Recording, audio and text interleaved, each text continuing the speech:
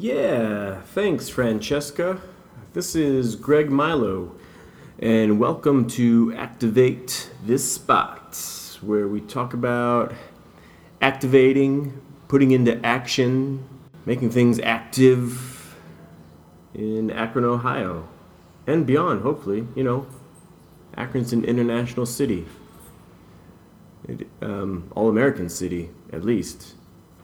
I remember when I was younger, in my 30s, when I was trying to, how'd the chicken cross the road? Well, with a crossing guard. And I was looking for a crossing guard because I wanted to get from one side of the road to the other, because the side that I was on is where I had left my car to get fixed. And the other side of the street was a candy shop, and I wanted to get over there, and I couldn't. There's so much traffic, and so I Ubered a crossing guard. He came. 2 minutes later. Threw him a couple bucks. He helped me cross the street, and I really think we need a lot more available crossing guards who are, at a moment's notice, they're there. You need to cross the street.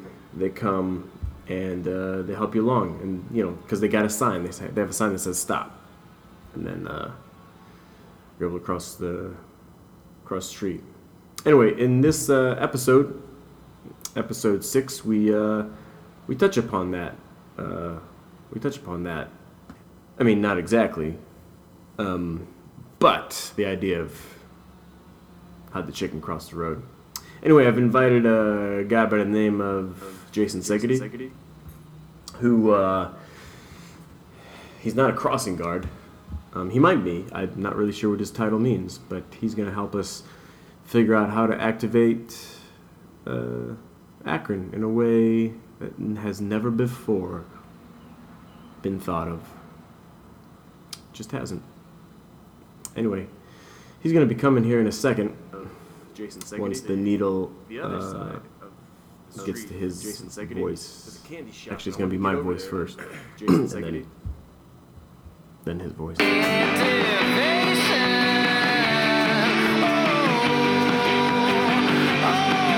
All right, here I am. I'm about 30 feet from West Market Street.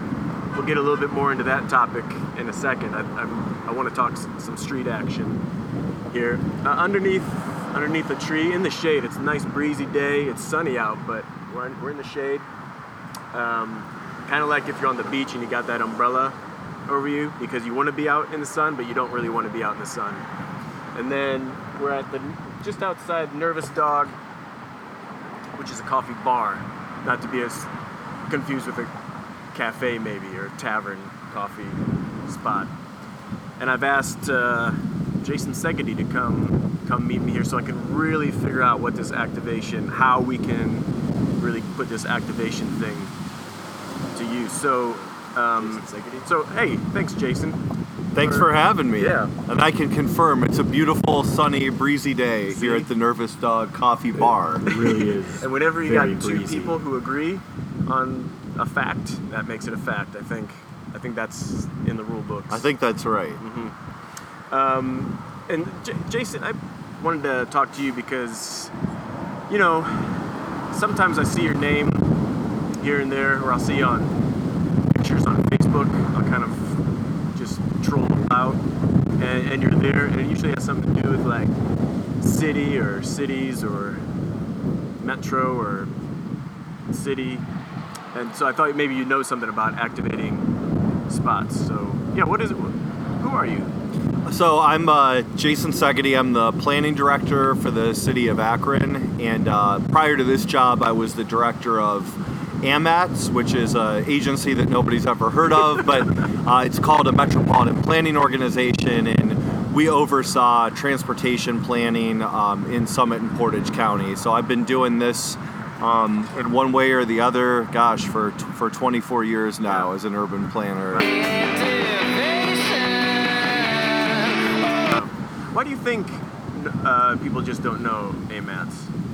I think it's because it's a lot, urban planning a lot of times isn't necessarily a household topic or on a lot of people's radar, and It's then not on the back of cereal boxes either. right, yeah, and then on top of that, AMAT's dealt mostly in federal transportation funding, so I think there are more obscure, arcane topics out there, but that's probably up there as far as things that aren't on people's radar. It's so kind of like the Federal Reserve is to the economy, AMATS is to city planning. Trying to think of a good analogy. Maybe the analogy would be to like architecture or something, which at least that's something that people generally have heard of and understand that it involves buildings and so forth. So, yeah, I think with AMATS, once you got past federal funding, people's eyes tended to glaze over right at that point. Yeah. So.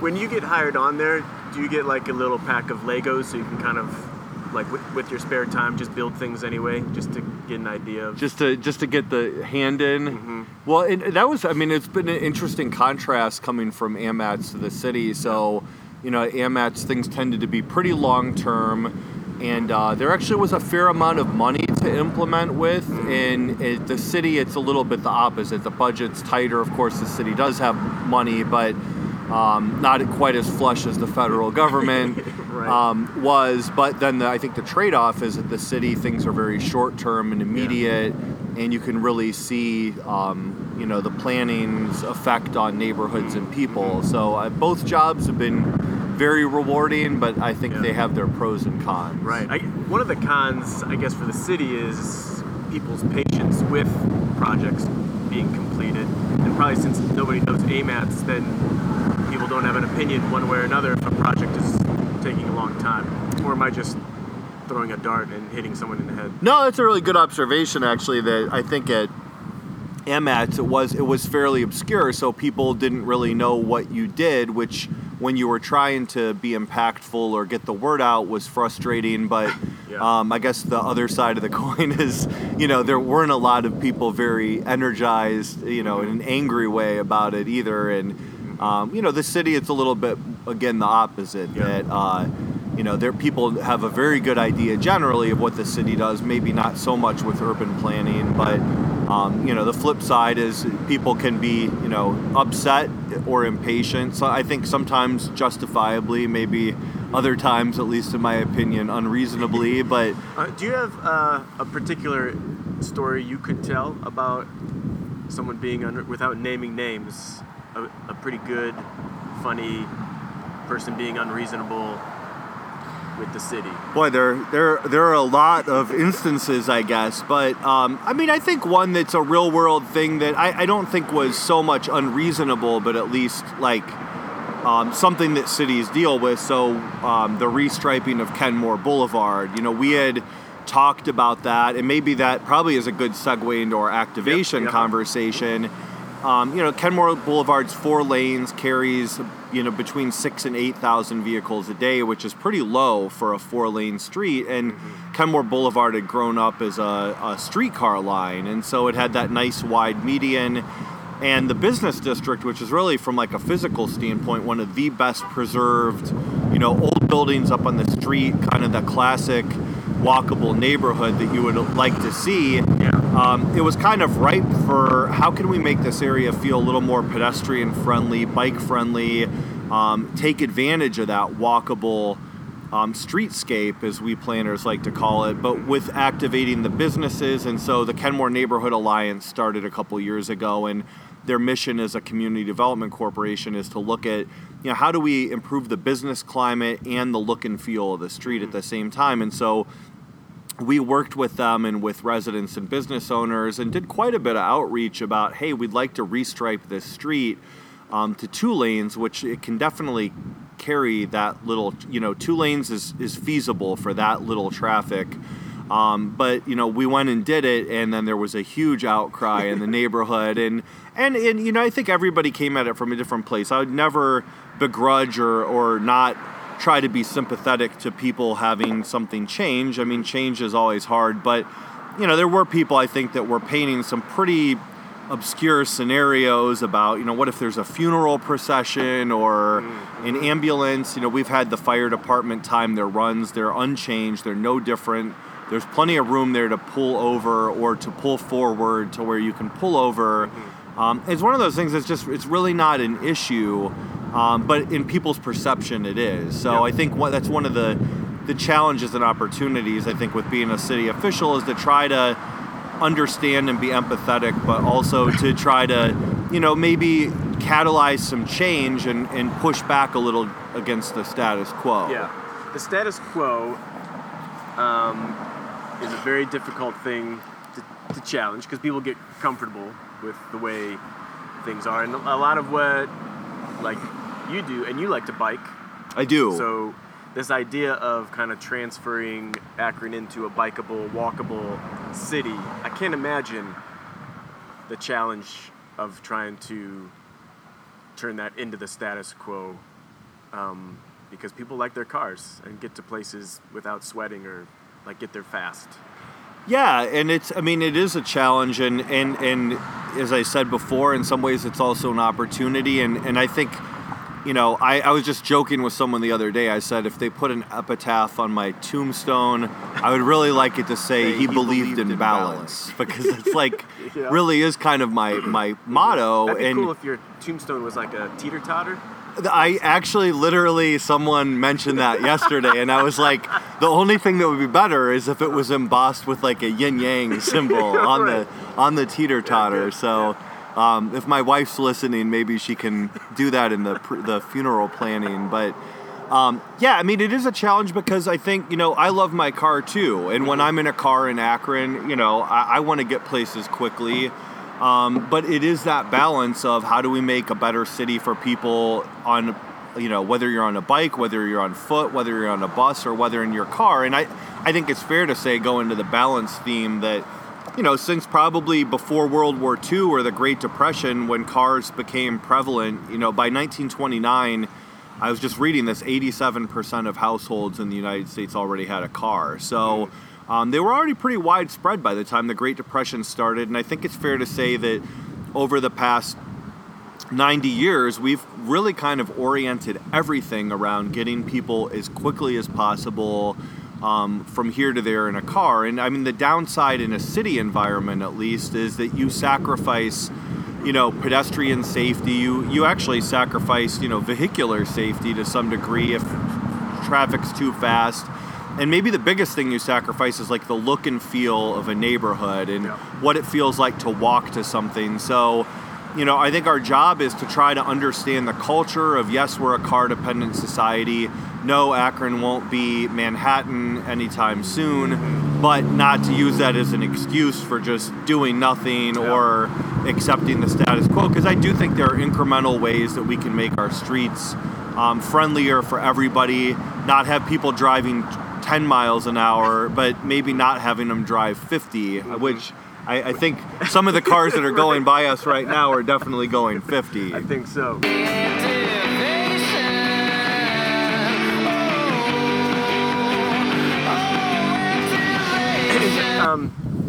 I want to get to the Market Street, this very location right here, but just the complication of we have a fast-paced society.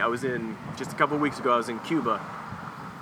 That's in Old Havana, definitely a walkable city that tends, from my experience, whether in Europe or in Cuba, that tends to slow down society, and they're comfortable with that. That's just the way it is. And kind of like what you were saying, this isn't going to be a Manhattan, but that can't happen here, at least like right now. The idea that, okay, we're just going to slow everything down, everybody's going to walk. There's just too many things that wouldn't work. Is that about right? It's a great observation. I think that one thing I always try to think about, and it plays onto that theme, is that, in a way, going slower, it's kind of all a matter of perspective. And it's also, there's a truism. I've studied transportation planning for a long time, that there's almost every society in human history, even going back 5,000 years, people are not that comfortable traveling more than 30 minutes to something. And so it's just a matter of how do you get there. So, 5,000 years ago, 30 minutes was basically a mile and a half. That was about as far as you could walk, and everything was designed to be within a mile and a half. Well, today, 30 minutes can be 30 miles or more. And so I think what we found is people are able to travel faster. People still take about the same amount of time to get to things. It's just the amount of stuff kind of spreads out accordingly. And that's another trend. In 1915, you didn't drive 30 minutes to work, or 30 miles to work. You might have traveled 30 minutes, but it wasn't 30 miles. And so I think that's just a matter of perspective and those two things work against each other. So as you make cities more and more friendly to cars, then you spread everything out, and then it makes it that much harder to have things feel intimate or slower or walkable. So and you have to maintain all that. Exactly. It's a lot of infrastructure. So I think, again, it's just that balance of recognizing, we are as spread out as we are. That won't change in our lifetimes. But what can we do to not make that worse and maybe make it a little bit better? Yeah. You ever read, perfect segue here, you ever read those Jane Austen novels? I remember reading Pride and Prejudice many years ago. You know how when they go to the country, like in my mind, reading those books, it was always like, oh, they went miles and miles away to get to the country. But really, they're like going like 2 miles outside London. Yeah, I think they walked there. Like, Mr. Bingley or whoever in that book was, I think you're right. Maybe they were in a carriage or something, but... So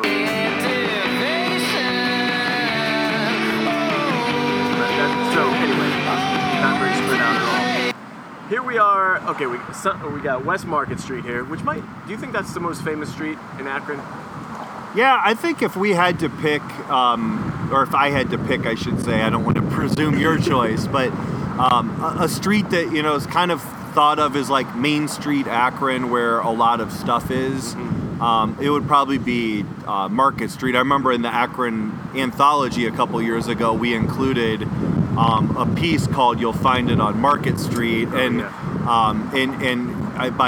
think it was Eric Wasserman, and it was very accurate. He said when he first moved to Akron, he felt like everything was on Market Street, and then I remember hearing him interviewed on WAKR, and ironically, the studio is also on Market Street. Right. So, yeah, how about that? If you had to pick the top 3 streets, you got Market Street. What would be the other 2?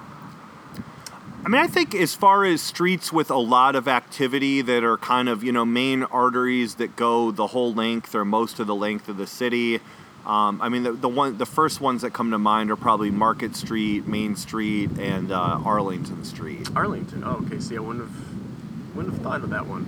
But there's a lot of stuff going on. A lot going on in Arlington. How about that? And at one point, Arlington touches Market Street. That's right, in Middlebury. Middlebury. That's right. Anyway, so we're at Nervous Dog underneath a tree. Very romantic. In fact, it's very much like Jane Austen. Right? On just out in the... We even have the English Market Apartments next door. How about that? So this is a 4-lane highway right here. Is that true? That's true. This is a 4-lane state highway. State highway. Because that's right. It's 18. Right. What do you think about Market Street right here? Is it a good width or? I think on Market Street there are opportunities to redesign it. This part of Market Street's busy, as everyone can probably hear from the background noise. Yeah. I think it would be hard to make this a 3-lane street.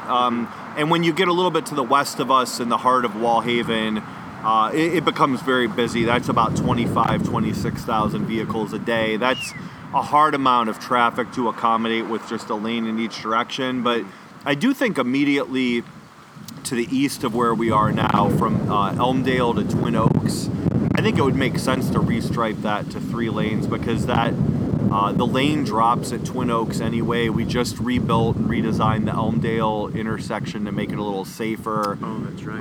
And if we did that there, you could have, that would slow the traffic down a little bit. It's a school zone anyway, so you're supposed to be driving 20 when the Elms is in session, and it would give us the opportunity maybe to do some bike lanes to Highland Square. So I do think that on Market, and then I think an issue on this part of Market that I've recommended to our engineers to look at is mid-block crossing. So, we talked about doing this podcast at Hardesty Park originally. If we were to walk over there right now, it's really hard to cross here.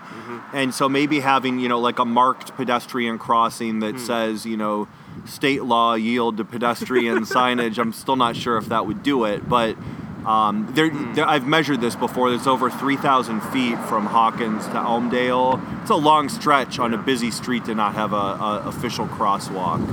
Jeez, that is.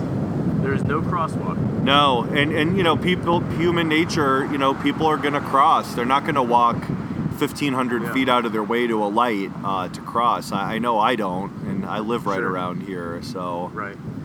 So that is definitely something we could potentially activate. I wonder, so when you do those crosswalks, they have to be they can't be designed like with flowers and stuff, right? They have to just look like a crosswalk. It's kind of a matter, like nationally, that's been like a little bit of a debate. A lot of urbanists, which that's a little bit of a slippery term, but urbanists generally are defined as people who are kind of pro-city, pro-neighborhood, pro-urbanist, changing the status quo in many cases. A lot of urbanists have advocated like artistic crosswalks, and I think they can be really cool. Sometimes the friction comes in with engineers who have to follow design guidelines. Usually on like a residential street, you can get away with a more artistic crosswalk. I think on Market, because it's a state highway and it's also part of what's called the National Highway System, it might be harder to do that type of design.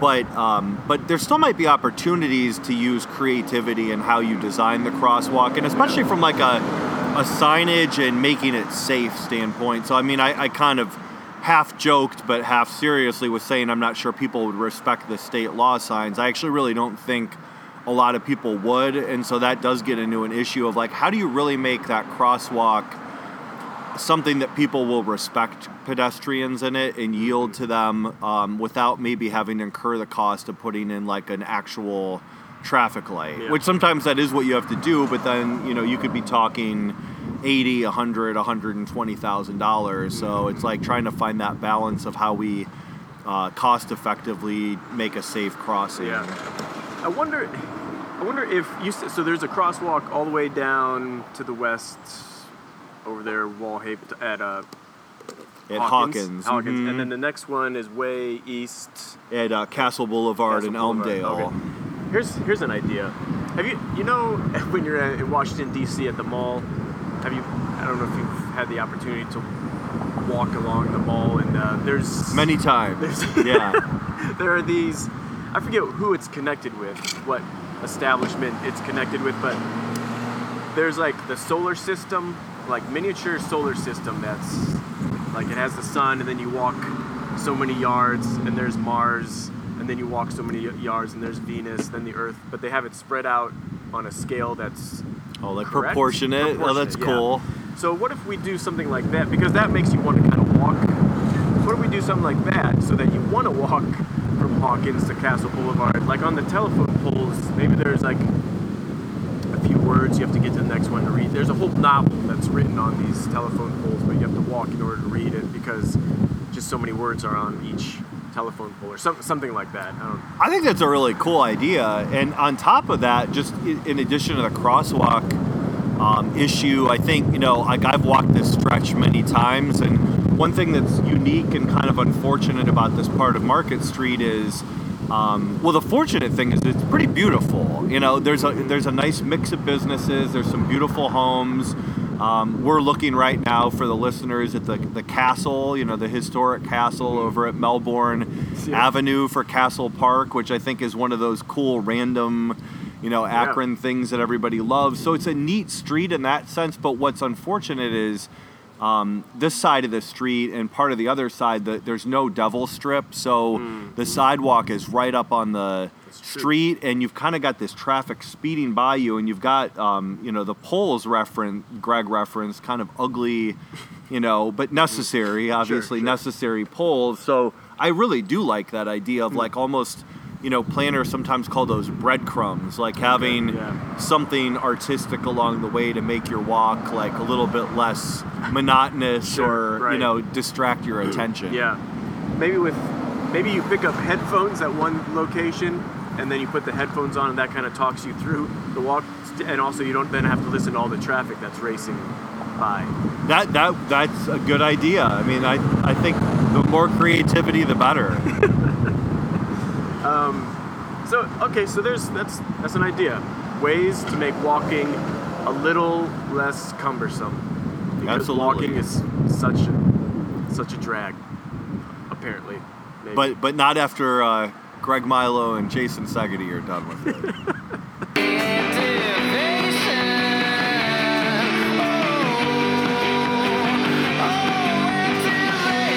If there was part of my podcast is on deactivating spaces, like a space you just want to not see anymore, what would you say in Akron is a space you'd love to deactivate? So I would say the first one that pops to mind, it is one that we've deactivated officially, but probably requires a little bit more deactivation and then reactivation, if that makes sense. But that would be the inner belt. So the part of the inner belt that was vacated, people are wondering the reason why it just looks like a vacant road right now is the city's still doing, our combined sewer project, our Akron Waterways Renewed project. That's why there's construction debris and vehicles parked on it. But we're kind of looking right now, what would it take to redevelop the inner belt, and what would that look like? And when I say redevelop, that could be everything from like a green space, like a park or recreation space that could either be active or passive that people could use that just beautifies it, or something that perhaps could be built upon. I think the building upon is hard because it's very isolated. It would be tough to connect it to the street grid. But I think there are some opportunities for, deactivating it further in terms of getting rid of the old road, and then, planting grass or trees or whatever, and eventually having it be a place people could use. So that's probably the first one that comes to mind for me. That inner belt. Mm-hmm. I see. I run the towpath over that little bridge that goes over the inner belt. So I've always been wondering. Big pile of dirt right here, but what will happen to this eventually? I wonder if it'd be cool. Maybe you just don't do it. Maybe you just make it into some experiment and see what happens to a road over time if you just leave it and just let it go. And then you have like a GoPro that films it. You can in the future speed it up and just watch it in fast time.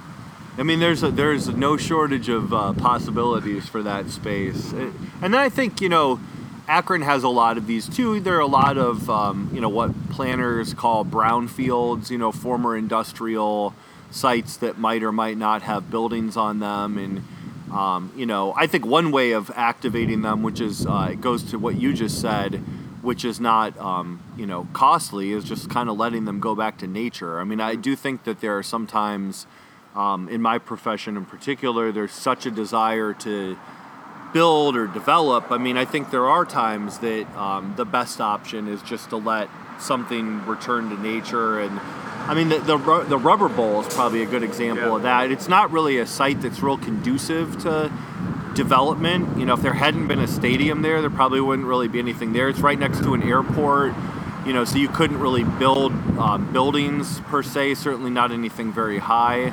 And, the Soapbox Derby's there, and that site, I don't think there's anything wrong with just letting that hillside, become reforested. And we have no shortage of developable land other parts of the city. Yeah, good point.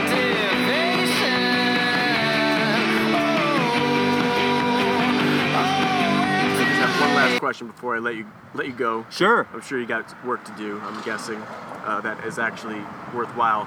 Of all the council people on the Akron City Council, who's the most difficult to work with? Oh boy, that's like a no holds barred question.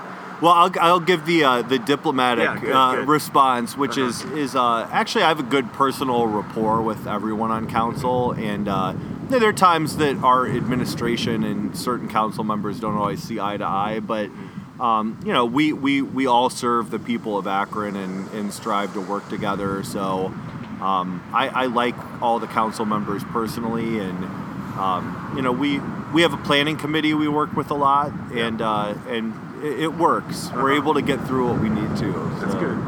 As a teacher myself, sometimes I have to give those similar answers, when kids ask certain questions about maybe politics or something like that. Right. Do you ever find yourself, and I guess this is now my last question, do you ever find yourself, because I do, giving those answers where you say absolutely, like I hear it a lot, like if I'm listening to NPR, where they ask a politician a question and they say, well, stuff's going to get done, we're going to work really hard on that, we're going to put our minds to it, and together we're going to work as a team to accomplish what needs to be done. Like, you never say anything, but it becomes a soundbite. Right. You ever find yourself in that situation? Yeah, I mean, I do try really hard. I've always, I guess, been this way to some degree, to be like a pretty open and honest person, and so to the extent that I can, I strive to do that. But it is, I think, where it gets really hard, especially as a public official, is even not just in those like small p political moments, but just even when it's a complicated problem or question where really, I think sometimes people expect you to have the answer to everything, and it is hard when you're just not. It's either a complicated issue that you can't explain in a soundbite, or, and this is even worse, but even more common, a complicated issue that you just don't have a great answer for. So I think that's one reason you'll sometimes hear people, grasping at those straws, or just kind of talking in these like general platitudes. Yeah. And, doing what needs to be done that's probably a classic. So I've never heard anybody say they wanted to do what didn't need to be done. Yeah, exactly. Well, from here on out, let's do what needs to be done, and we'll get this city activated. And let's not do what doesn't need to be done. That's not going to help anybody. Put that on a t-shirt. That's right. Exactly. I can see it at Rubber City right now. Right. Well, Jason Szegedy, thanks so much for spending your afternoon with me. Sure thing, Greg. Thanks. All right. Thank you.